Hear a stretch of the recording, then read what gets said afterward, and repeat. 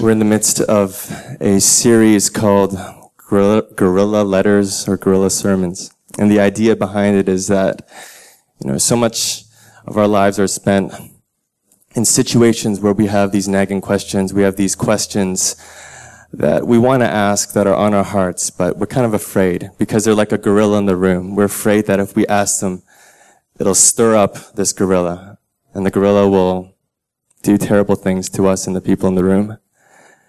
And so we're going to read a few letters today, letters that have come in anonymously by text from people in our church. And hopefully these will kind of stir up some gorilla questions that you may have in your hearts as well. So here's the first one. Pastor, I have always struggled with telling my friends that Christianity is the only way. There has to be something nicer I can say to them. Help. My friends tell me that the reason they are not Christian is that they see so many good things in other religions, and they think I'm wrong for being so narrow-minded. How do you answer this? Pastor, my struggle with our faith is the fact that Jesus had to die on the cross for our problems. Why couldn't God just have forgiven us without sacrificing his son? Is what's wrong with us really that bad? People are pardoned all the time in my country. Tobin, my struggle has always been with knowing whether or not I am really a Christian. I feel like sometimes my heart and actions have not really changed from that much from before I had invited Jesus into my life. How can I be sure that I'm a Christian and that I can live my life in peace? Pastor Tobin, I know that this is going to sound bad, but one of my struggles with this idea of Jesus being the only way to God is because of my grandmother. My grandmother was an amazing person. She was so loving, caring, giving, and compassionate, and yet she would say that she was unsure if there was a God. When she died, I just found it hard to believe that God would banish someone like her, who lived a life that would put most Christians, including myself, to shame. How could God do this? The scripture passages today come from the book of Exodus and the Gospel of John. In Exodus we read, Now Moses was pasturing the flock of Jethro, his father-in-law, the priest of Midian. And he led the flock to the west side of the wilderness and came to Horeb, the mountain of God. The angel of the Lord appeared to him in a blazing fire from the midst of a bush, and he looked. The Lord said, I have surely seen the affliction of my people who are in Egypt, and have given heed to their cry because of their taskmasters, for I am aware of their sufferings. So I have come down to deliver them from the power of the Egyptians, and to bring them up from that land to a good and spacious land, to a land flowing with milk and honey. Then Moses said to God, Behold, I am going to the sons of Israel, and I will say to them, The God of your fathers has sent me to you. Now they may say to me, What is his name? What shall I say to them? God said to Moses, I am who I am. And he said, Thus you shall say to the sons of Israel, I am has sent me to you. Then in the Gospel of John we read, Do not let your heart be troubled. Believe in God. Believe also in me. In my Father's house are many dwellings. If it were not so, I would have told you, for I go to prepare a place for you.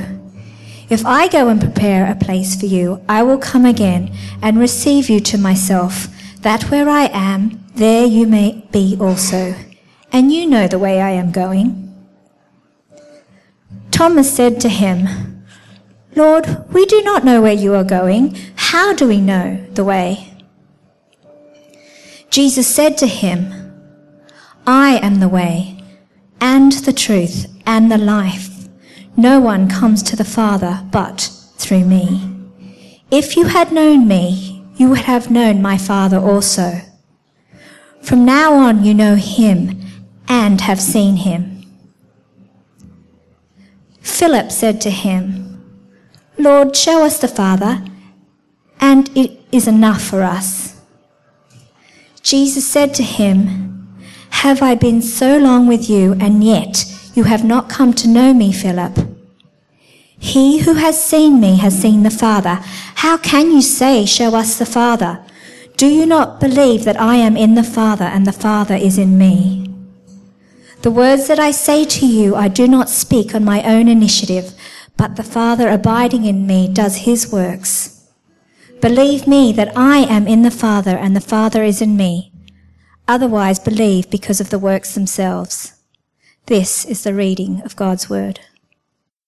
You heard the questions.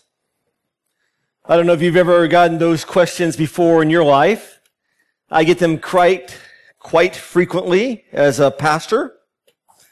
I think it's very interesting sometimes being a pastor, especially when it comes to conversations and people asking questions. I go into the parties during the holidays and I start talking to people, and it's almost the minute I walk into the room, they're talking about football or sports or hunting or something going on in Hong Kong or politics or academics. And all of a sudden the conversation stops and they start talking about God. And I feel like maybe it's because they think just pastors, that's all we can talk about is God, right? Because you're a pastor, well, you got to stop talking about sports. Let's talk about God. And it's interesting in that because I can't talk about other things besides God. I love sports. I love medicine. I love hunting. There's a lot of things I love. I love Diet Coke and I love my wife and all those things, I can talk about over and over and over again. But for some reason when I come in, often the questions just go flat and people ask questions about God. And what I've seen as I've talked to people, as I be careful of the speakers, Mill and shake his head, is that everybody, well, let's put it this way. Most people believe in God. I mean, they believe in some kind of God. I mean, God is constructed in their mind. They have an idea of what God looks like for them. But everybody believes in heaven. I mean, everybody I talk to, they believe in heaven. It's amazing the conversations we have when we start talking about sports, especially when people are drunk. You go to the parties, not a Watermark party, but other parties. We're meeting our friends, right? So, not an office party. We don't drink in the office. But when people are just they've had a couple beers and they're kind of relaxed and they're talking about heaven and they say things like, well, heaven's going to be a good place. It's going to be a great place. And all good people are going to be there because of course, because God is good and heaven is good and heaven's full of good people, right? Good people go to heaven. And so I just listen and talk, and every once in a while I'll say something like, well, what does it mean to be good? And they're like, well, you just know. When you're good, you're good. No, I'm like, but what does that really look like to be good? Oh, well, you just know. You know when you're good because everybody says you're good. It's easy. And then if the conversation is really going on and people aren't too drunk, I might ask a question like, how good do you have to be? How good do you have to be to get in heaven? I had this conversation one time with my students in China. It was really good. And I was not intentionally. They came in, we were talking about different things. And after about 6 months, I knew I was a follower of Christ. And so we're talking about heaven. And all of a sudden the student asked us, well, who's going to be in heaven? And the other guy goes, well, all good people are going to be in heaven. And so the other person goes, well, is Chairman Mao going to be in heaven? Now, I didn't want to touch that with like a 10-foot pole, right? Because I wanted to keep teaching and didn't want to get kicked out of where I was. And I'm like, well, what do you guys think? And people are talking and and they go, well, yeah, I don't know. He's done a lot of bad things. And they had this big discussion. And finally, the guy goes, he's going to be in heaven. And I said, so why? He goes, well, he's 51% good. I mean, he did a lot of bad things, but he's 51% good. Which, to me, then asks a lot of other questions like, how do I know when I'm 51%? And do I get to 90% and then just goof off until I get down to 60 and then I start building my way back up? But I didn't ask those questions because I didn't want to freak them out. But today I want to look at a passage, and I appreciate your guys' time. Sorry that we started late. Next week, that we're going to be right here. But we want to look at a passage that talks about this. I think it is probably one of the most conflicting passages in Scripture. And I'm wondering if I should move down. It's one of the most conflicting passages in Scripture. This passage, Jesus says some incredibly intense things. It's in your bulletin. The story takes place in John chapter 13. They've just had the Last Supper, and Judas has gone to betray Christ, to bring him up before the authorities. So in about a day, he's going to be crucified. And so as Judas leaves, Jesus talks to the rest of his disciples, and he tells them about him leaving and what it's going to look like. He's going to the Father, and he's going to do all these things. And they start to panic, because they thought that they were going to come to Jerusalem to take charge, to be in control. But all of a sudden they hear that their leader is going to leave them. And they wonder, well, what are we going to do? And they ask them these series of 4 questions. They're very intense. It begins in verse 5. It's in your bulletin. You can look at it. Thomas basically says, well, where are you going? How will we know how to get to where you're going? In Greek, he actually says, how can we know the way to which you are going? We don't know. And I thought about that question a lot, because I think that's a question that we ask today, and people ask that in the parties. Where are we going, and how do we know which way we're going? And I think if we look back in Scripture, that question began in the Garden of Eden. Because in the Garden of Eden, we knew that Adam and Eve walked with God. They had communion with God. They saw truth flowing from God. They saw truth as who God really is. They knew the way because they were with Him, and they had life. We told they have spiritual life. But then in the garden, something happened. They made a choice. They chose not to follow God. They chose to do their own good. They chose to do the thing that seemed right in their own eyes. They did the thing that when God wasn't looking, that God isn't around, so I can just do whatever I want. And when they did this, everything fell apart. So their communion with God was broken. They were alienated from God. Instead of having a relationship with God, they're alienated. I don't think we understand how intense that would have been. Not only are they alienated with God, but they're alienated with each other. They start to fight and bicker and blame. They're alienated with themselves. They're alienated with creation. They no longer see the truth. The truth has been clouded in shadows and mystery and deception, much like our world today. And so they walk in darkness, and they don't know the life because it's told to them that the day you eat it, you will die. And they begin to die spiritually. And I think that from that time on, every one of us, every man, every person in the human race has asked the question, how do I get back to the garden? How do I find God? How do I find purpose? How do I find truth? How do I find meaning? And in John chapter 14, Jesus makes this statement that is the most controversial statement He's ever made. I mean, if He had just kept His mouth shut on this one statement, He would have been loved by everybody throughout the history of the world. But He doesn't. Because He wants people to know who He is. He wants to know where they're going from and where they're going to.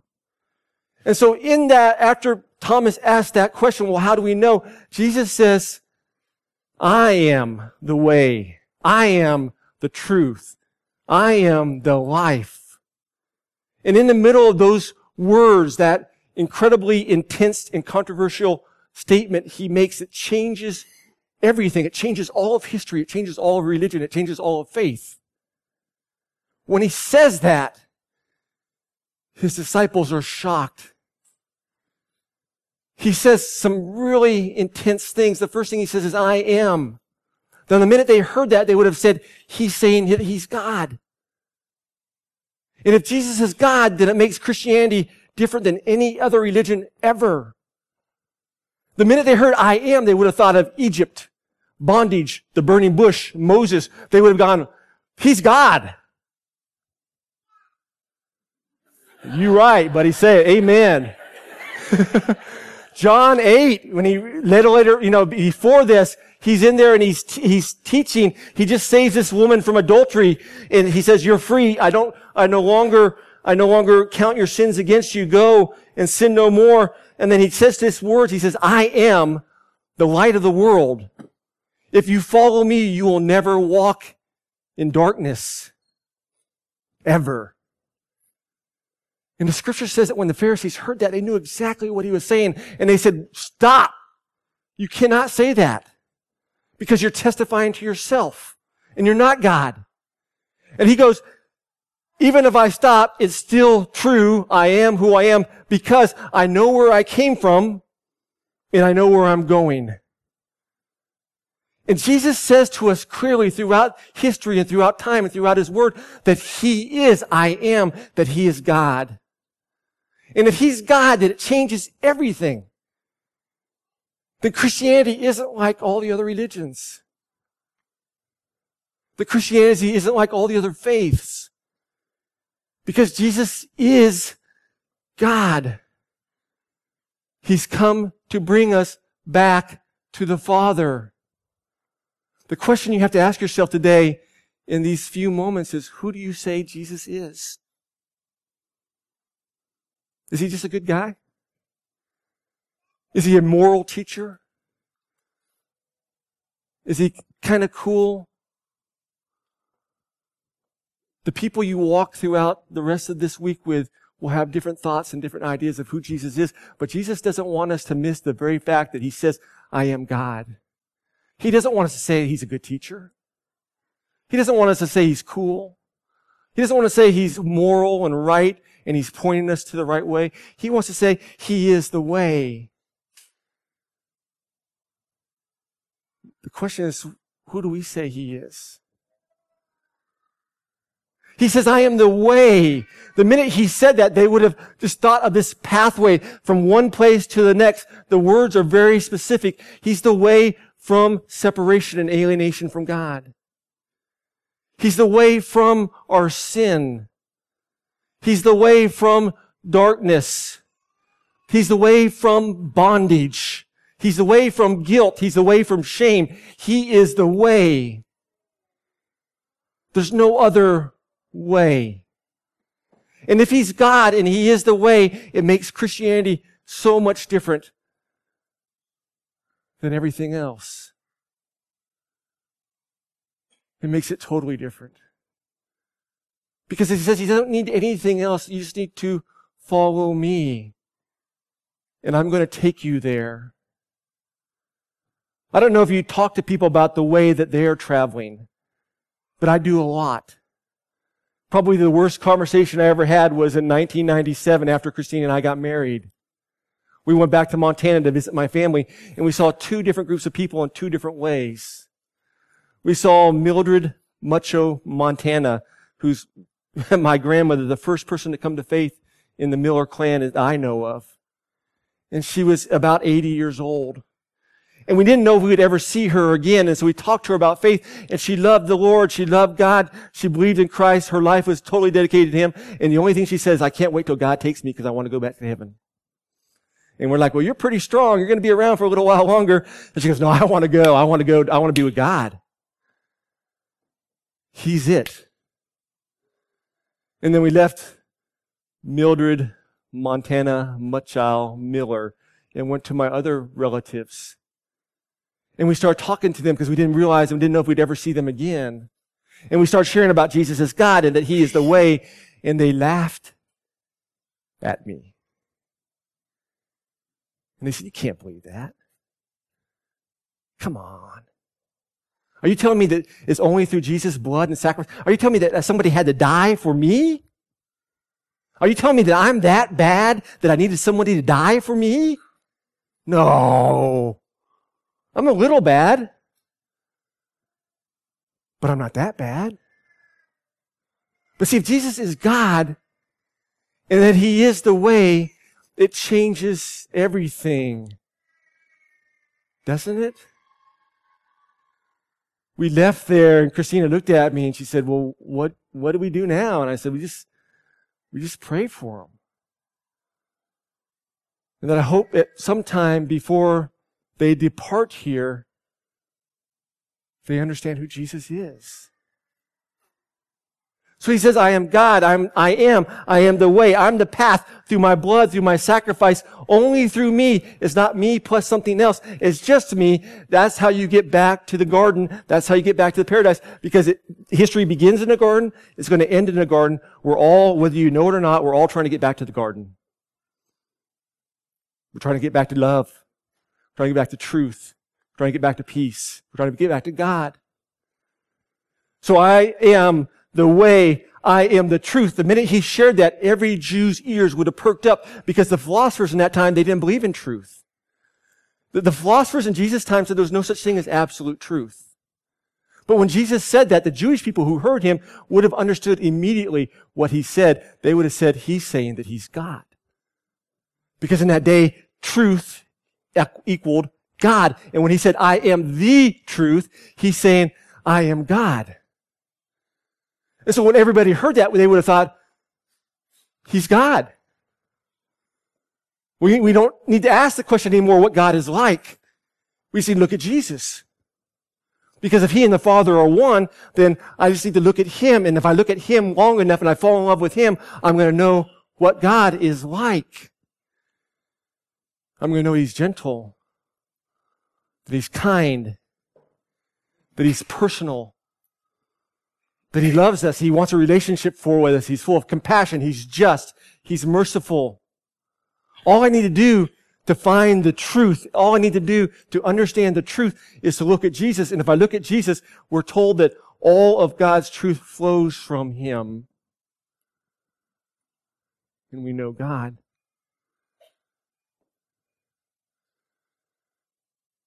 The question for us today would be, what truth are you following?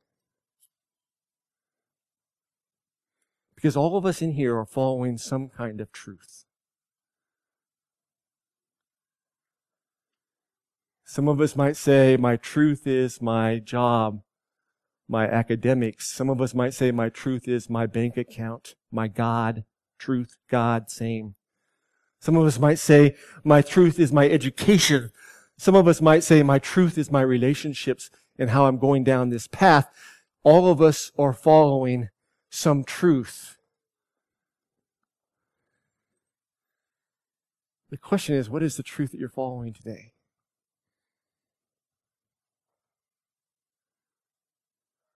The next question I want to ask you is, what do you do when that truth fails you? What do you do when your relationship breaks up? What do you do when you get fired unexpectedly? What do you do when you try your best and do everything you can to get into that perfect school or program or job and you don't, and you've done everything that was required of you and you don't get in? What do you do when your truth fails you? What do you do? We had a friend that several of the staff members were trying to befriend these last 2 years. And we've met him in different things. And 2 weeks ago, his truth failed him. And the next day, we got this email note that said, I'm so sorry. And he took his life. The truth that he was holding on to, the truth, the God, the thing that was going to bring him satisfaction and ultimate reality, bring him back to the Father, failed him. And Jesus is saying, I am that truth, and I will never fail you. I came from heaven. I put on an earth suit. I lived as a man. I suffered. I lived a perfectly sinless life. I sacrificed on the cross for you, and you, and you. Especially me, I really need it. No matter where you're at, when he says, I am the truth, what he's saying is, I am with you, and I'll comfort you, and I'll take care of you. And you can trust me, because I want to take you back to the garden. I want to take you all the way home. What is the truth that you're clinging to today? Is it a relationship in Jesus Christ? Is he your only truth? Is he your God that you hold on to?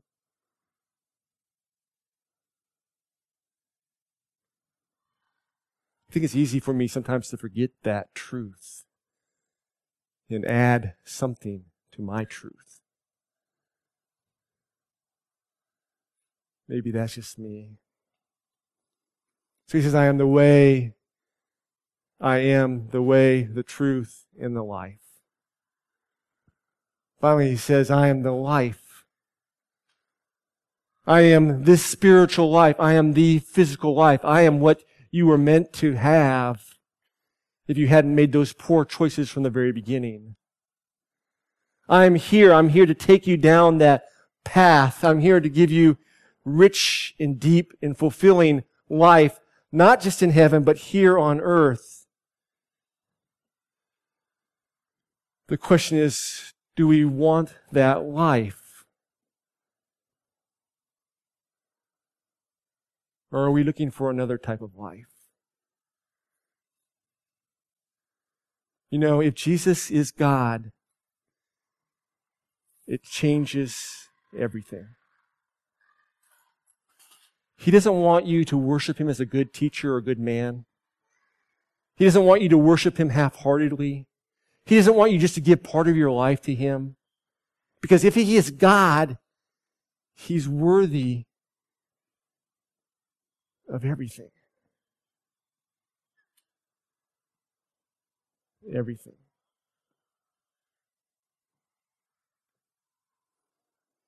Jesus said, I am the way, the truth, and the life. And the question is, what do we do with that today? You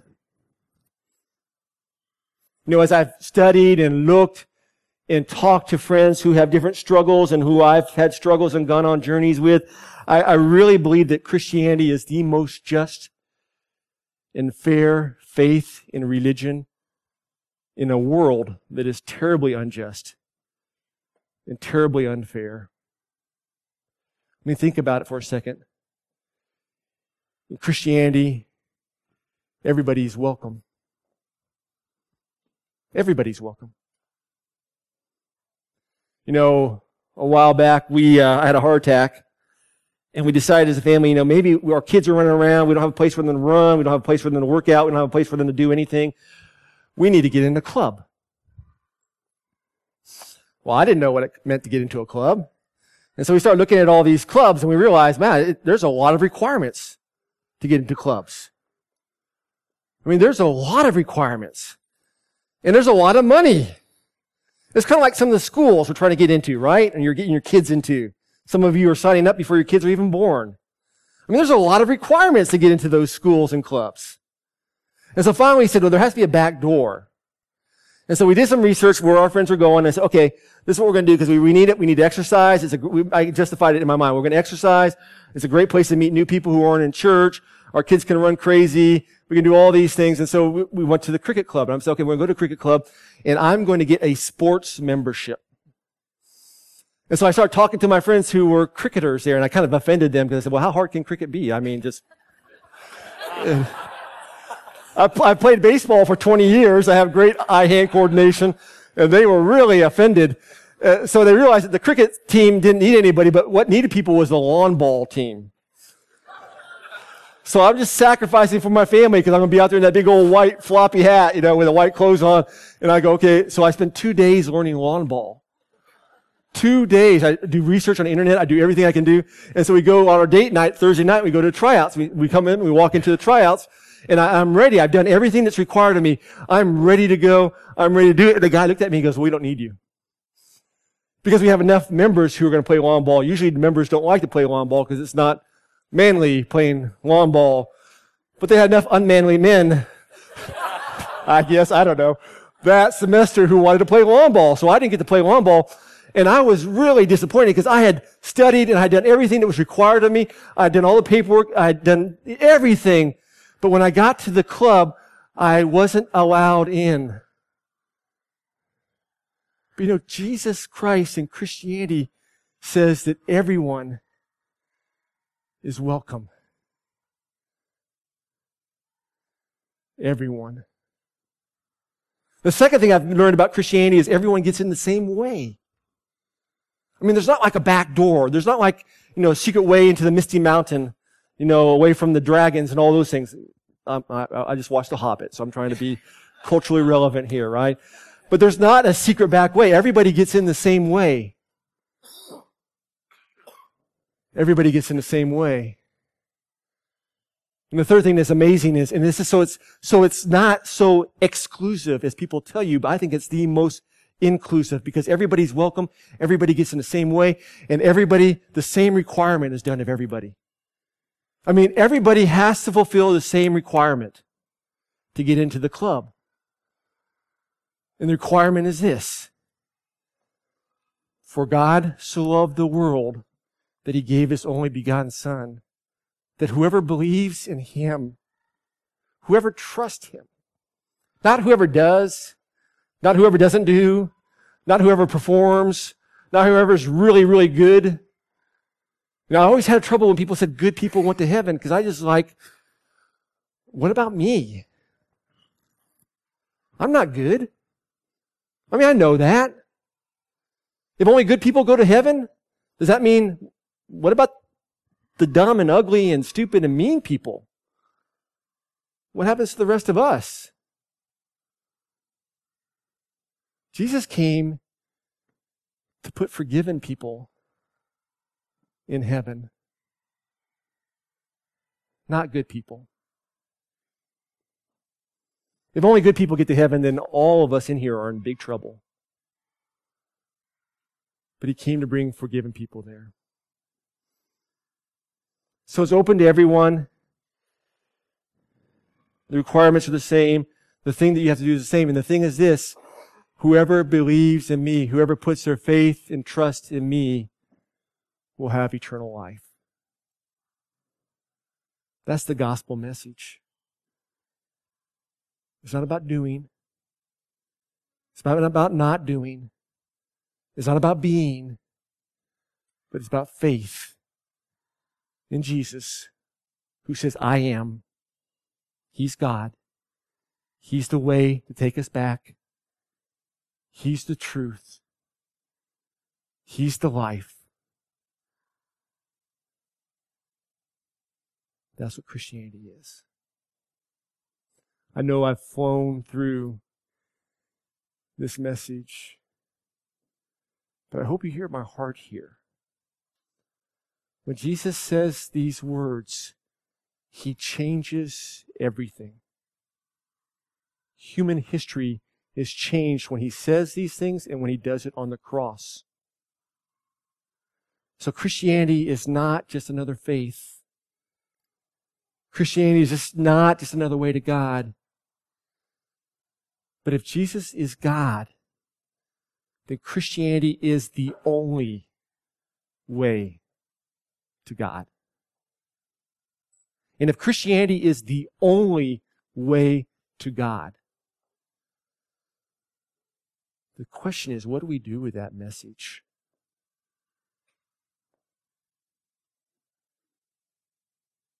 What do we do with that message?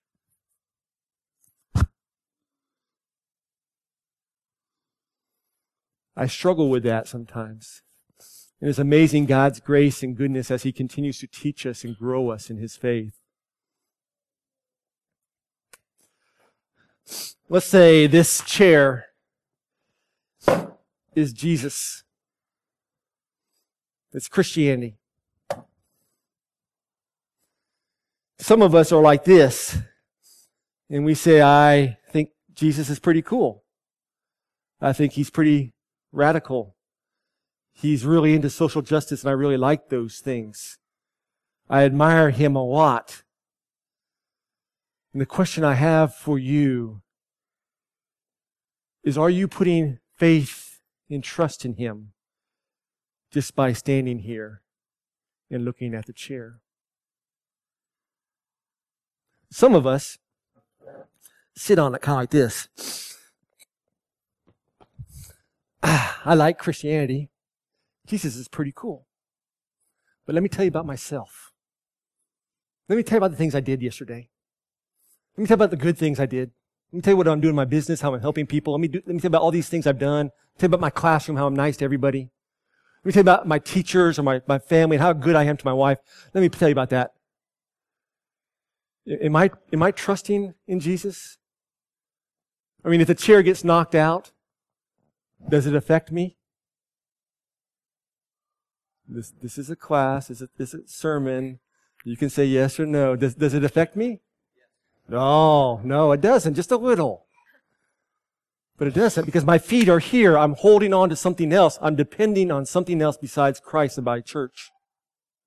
But the passage today says that Jesus is God. He is the way, He's the truth, and the life. And as Christians, we come to Christianity like this. And we put all of our weight on Christianity. We put all of our trust in Christ. We put all of who we are in the gospel and what it means in our life.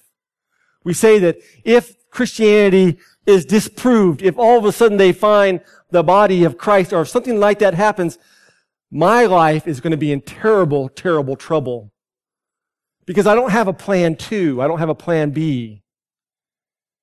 Because as a follower of God, I've chosen to rely in Jesus, in the message of the gospel.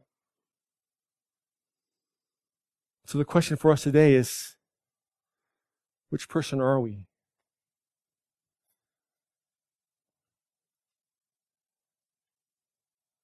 Don't say, I'm sitting like this, well, I became a Christian, I prayed the prayer, I got baptized, but there's other things I need to keep doing in my life just to make sure I got all my bases covered.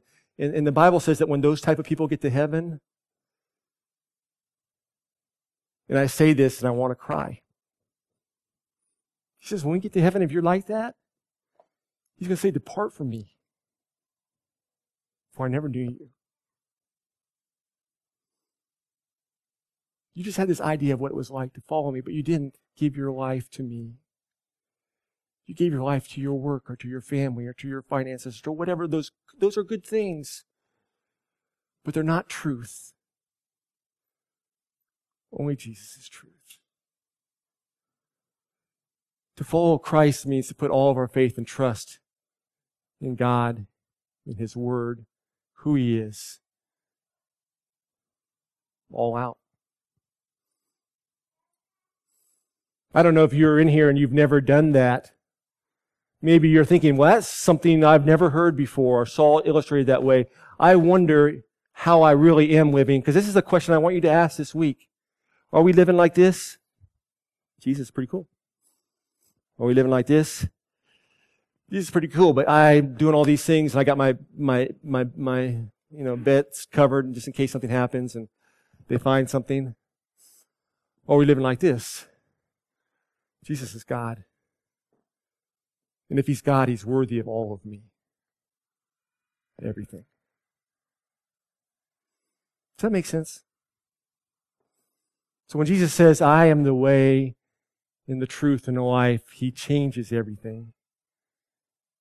He upsets half the world. He freaks you out. He freaks me out. He freaks my friends out. But the question is, as I examine all these faiths, is it true? And if it's true, then I need to give all of myself to it. If it's not true, if you're here and you think, well, I'm not sure, please keep studying. Please keep asking questions. Please keep going to community groups. Please keep doing all these things because we want you to be sure. We want you to understand who Jesus is, why He came to bring us back, why we needed somebody to die for us, how sinful and bad we are. But if you're sure, my prayer is that before you leave here, before you go to bed tonight or this week, that you would confess that to God. Repent of the idols and the sin and the selfishness and the control that you have in your own life. And invite Christ to come in. Father, I thank You for this day. We thank You for Your goodness and for Your mercy in our life. We just thank You that You are God. We thank You that You loved us so much that You sent Your Son Jesus to die for us. No other faith, no other religion would ever say that their founder died for people. That would be stupid. No other faith would say that their founder or God came to earth, because that would be unholy and terrible. And so, Lord, I pray for those of us who are just looking at the chair today. I pray that they would hear this message, they would ask their friends, they would explore, they would examine. But more importantly, Lord, I pray that You would open their heart. You would open their eyes and their ears, and they would see Jesus as He truly is. They would understand the gospel and their incredible need for a Savior. not just self-help. And that they would say just a simple prayer, Lord Jesus, I need you. Thank you for dying on the cross for me. I just confess my sins and my selfishness, and I surrender my life to you. Just help me to live in a way that's pleasing to you. Father, I pray for those of us who are sitting here, and at one time we made a commitment into our faith, and we prayed the prayer, we got dedicated, we got baptized, whatever it meant like in our journey to get to this place today. But if we're honest, we look at our life, we realize that we only have half of our rear end sitting on the gospel and of you and of Christianity, and the rest of it's firmly planted in our deeds and in our works and in our values and in the things we haven't done. And as we look at people around us, we say, hey, we're really not that bad. We're only 48% bad, but we're 52% good. Well, I pray for those of us like that in here, that we would just understand anew and afresh that you've come to save us, and to walk with you and to believe in you and to have faith in you is to sit fully and to give all of ourselves to you, because if you are God, you are worthy of all of ourselves. And Father, I just pray for those of us who are walking with you. Father, we know and you know, because you had to send your Son because we're not good. Because we realize that if only good people got into heaven, good Christians, good Buddhists, good atheists, good Aussies, then Jesus is a liar. But good people don't get there. Forgiven people get there. And so, Lord, we come before you and we worship you, and we just thank you that you thought of us and you desired to bring us back to the garden, back to truth. And Lord, I pray for our church. Thank you that you've given us a place to meet. Thank you that you bring tithe in, that we can continue to do outreaches. Thank you that you bring staff and volunteers and part-time people and all the people who serve in so many ways, Lord. Without the family working together, we would be no hope. We'd be hopeless. And so we just worship you and your goodness and these gifts that you give us. Help us not to take them for granted. Help us not to take you for granted. Help us not to be walking as a church with 2 feet on the ground and not fully rested in your gospel and your truth. And we pray for this part of Hong Kong where people are walking in darkness. They don't know the truth. They don't know your Son.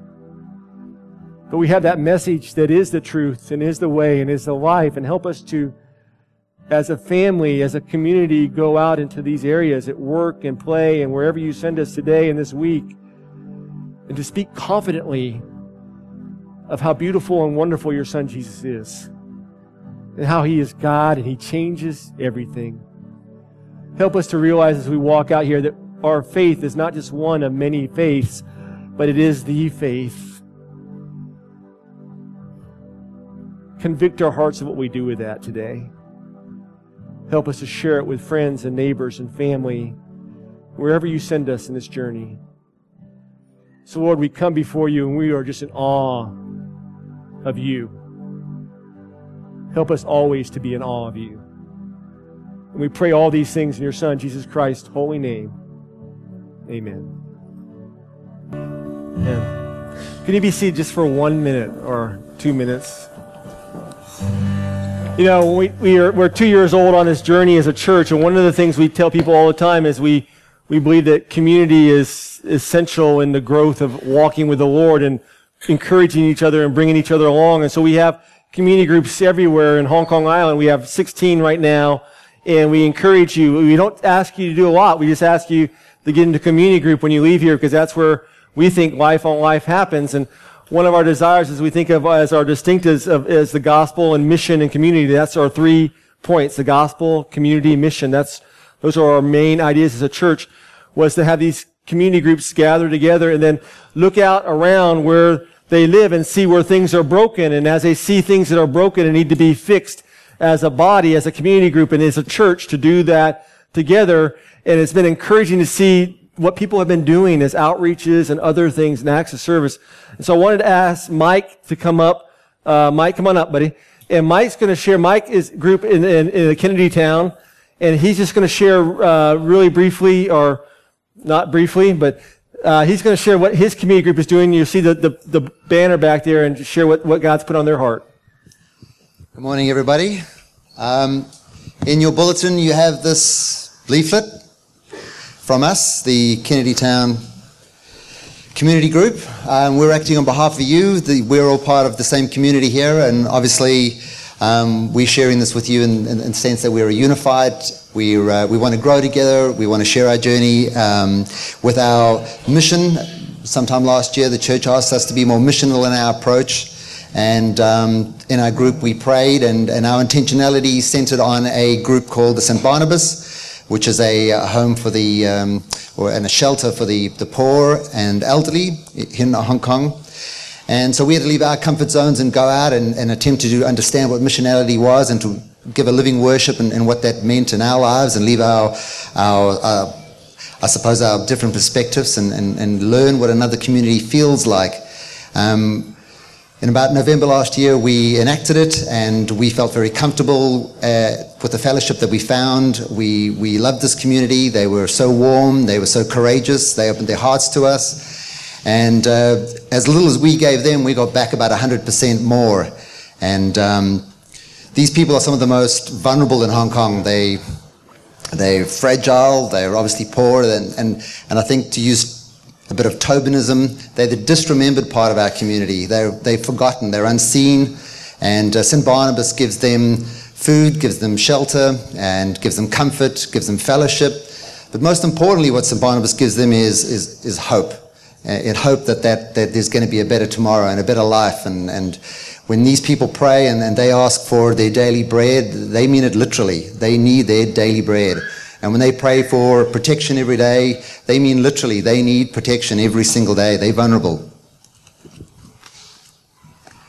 So if it wasn't for St. Barnabas, then they wouldn't get that. And a lot of communities around Hong Kong, one just closed down in Wen Chai. So there's more and more people that grow, that need people and need the support. And without St. Barnabas, they wouldn't get it. So if St. Barnabas is supporting them, then the least we can do as a community is to support St. Barnabas. And all we can do is pray. So we can say, thank God for St. Barnabas. And we can also give them things. We can give them our time. They need servers. As I say, this community is growing. They've got about 500 people that need support right now. They can only feed a couple of hundred. And as I say, there's more and more coming. So on Sundays, they serve meals. They need people to help them serve meals. They don't always have enough people. They need people to give fellowship. They do Bible study. They need people to help them reach out to communities. They need people to go and be trained as outreach counselors. And more importantly, they need money. To train people, it takes money. To feed people, it takes money.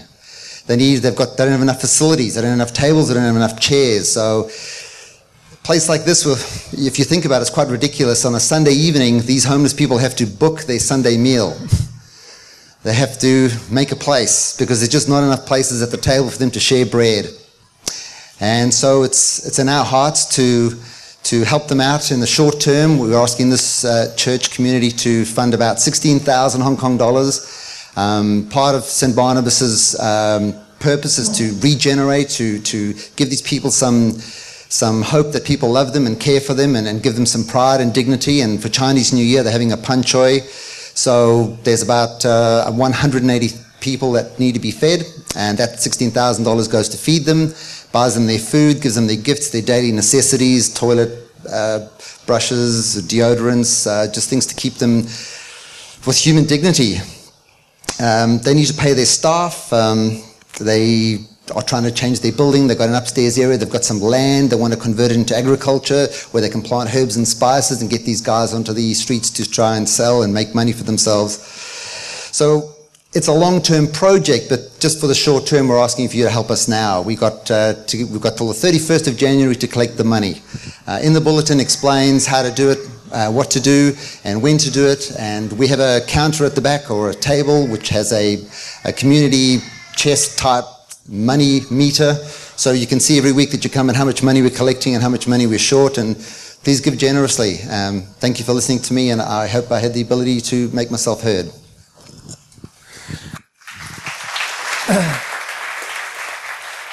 So as staff, this is like amazing for us because we know that there's other community groups doing that also. So that's why we want you in the community group to serve. And that's why we believe God has us as a church here, is to look out and not just deal with the soul, but which is most important, but to deal with food and hunger and things that people need in our community. So as you think about that, they're selling muffins, and I think in the back, and any donation actually will go through the church, and then the church will fund that. And our prayer is that every community group will adopt something like that in where we're at. Also, we have these little red packets. I think they're $20 for a pack of 10 or 20 of them. Inside is a gospel presentation. I use these all the time with our doormen and people. It's in English and in Chinese, and it's a great tool. So they're on sale back there. Again, we're making no money out of any of these things. Actually, everything that we do as a church comes through your donations. As you tithe and give back to the Lord, we feel like that's what we do as a church. As we understand what Christ has done, we give back so that we can reach out for others to hear that also. So with that, I know the message today, maybe for some of you it's the first time you've heard it. Maybe for some of you you've heard it a billion times and you haven't worked out on it or you haven't made a decision. Our prayer is that you would not leave here, that you would not allow this week to finish without thinking about that. Who is Jesus? Why did he come? And what is my response to that? And we would say that response to that is to worship him and to give your life to him. Let me pray for us. Father, we just thank you for this day. We thank you for this venue. I'm laughing. What other church venue can kids play dodgeball in the back? And we have 50 kids back there playing dodgeball. And we just are thankful that you've given us this place. And we look forward to the next place that you give us as we continue to grow. We pray for the outreaches. We pray for the people in our world that don't know you. Father, most importantly, we just worship you and we thank you for your Son. Help us to understand him, to fall more in love with him, to understand the gospel message and how it is lived out every moment of our life, not just to do salvation, but every moment we walk with that strength and power in our lives. And Lord, we love you. We pray all these things in your Son, Jesus' name. Amen. Next Sunday, we're right here, so we're going to start a little earlier. God bless you and have a great week.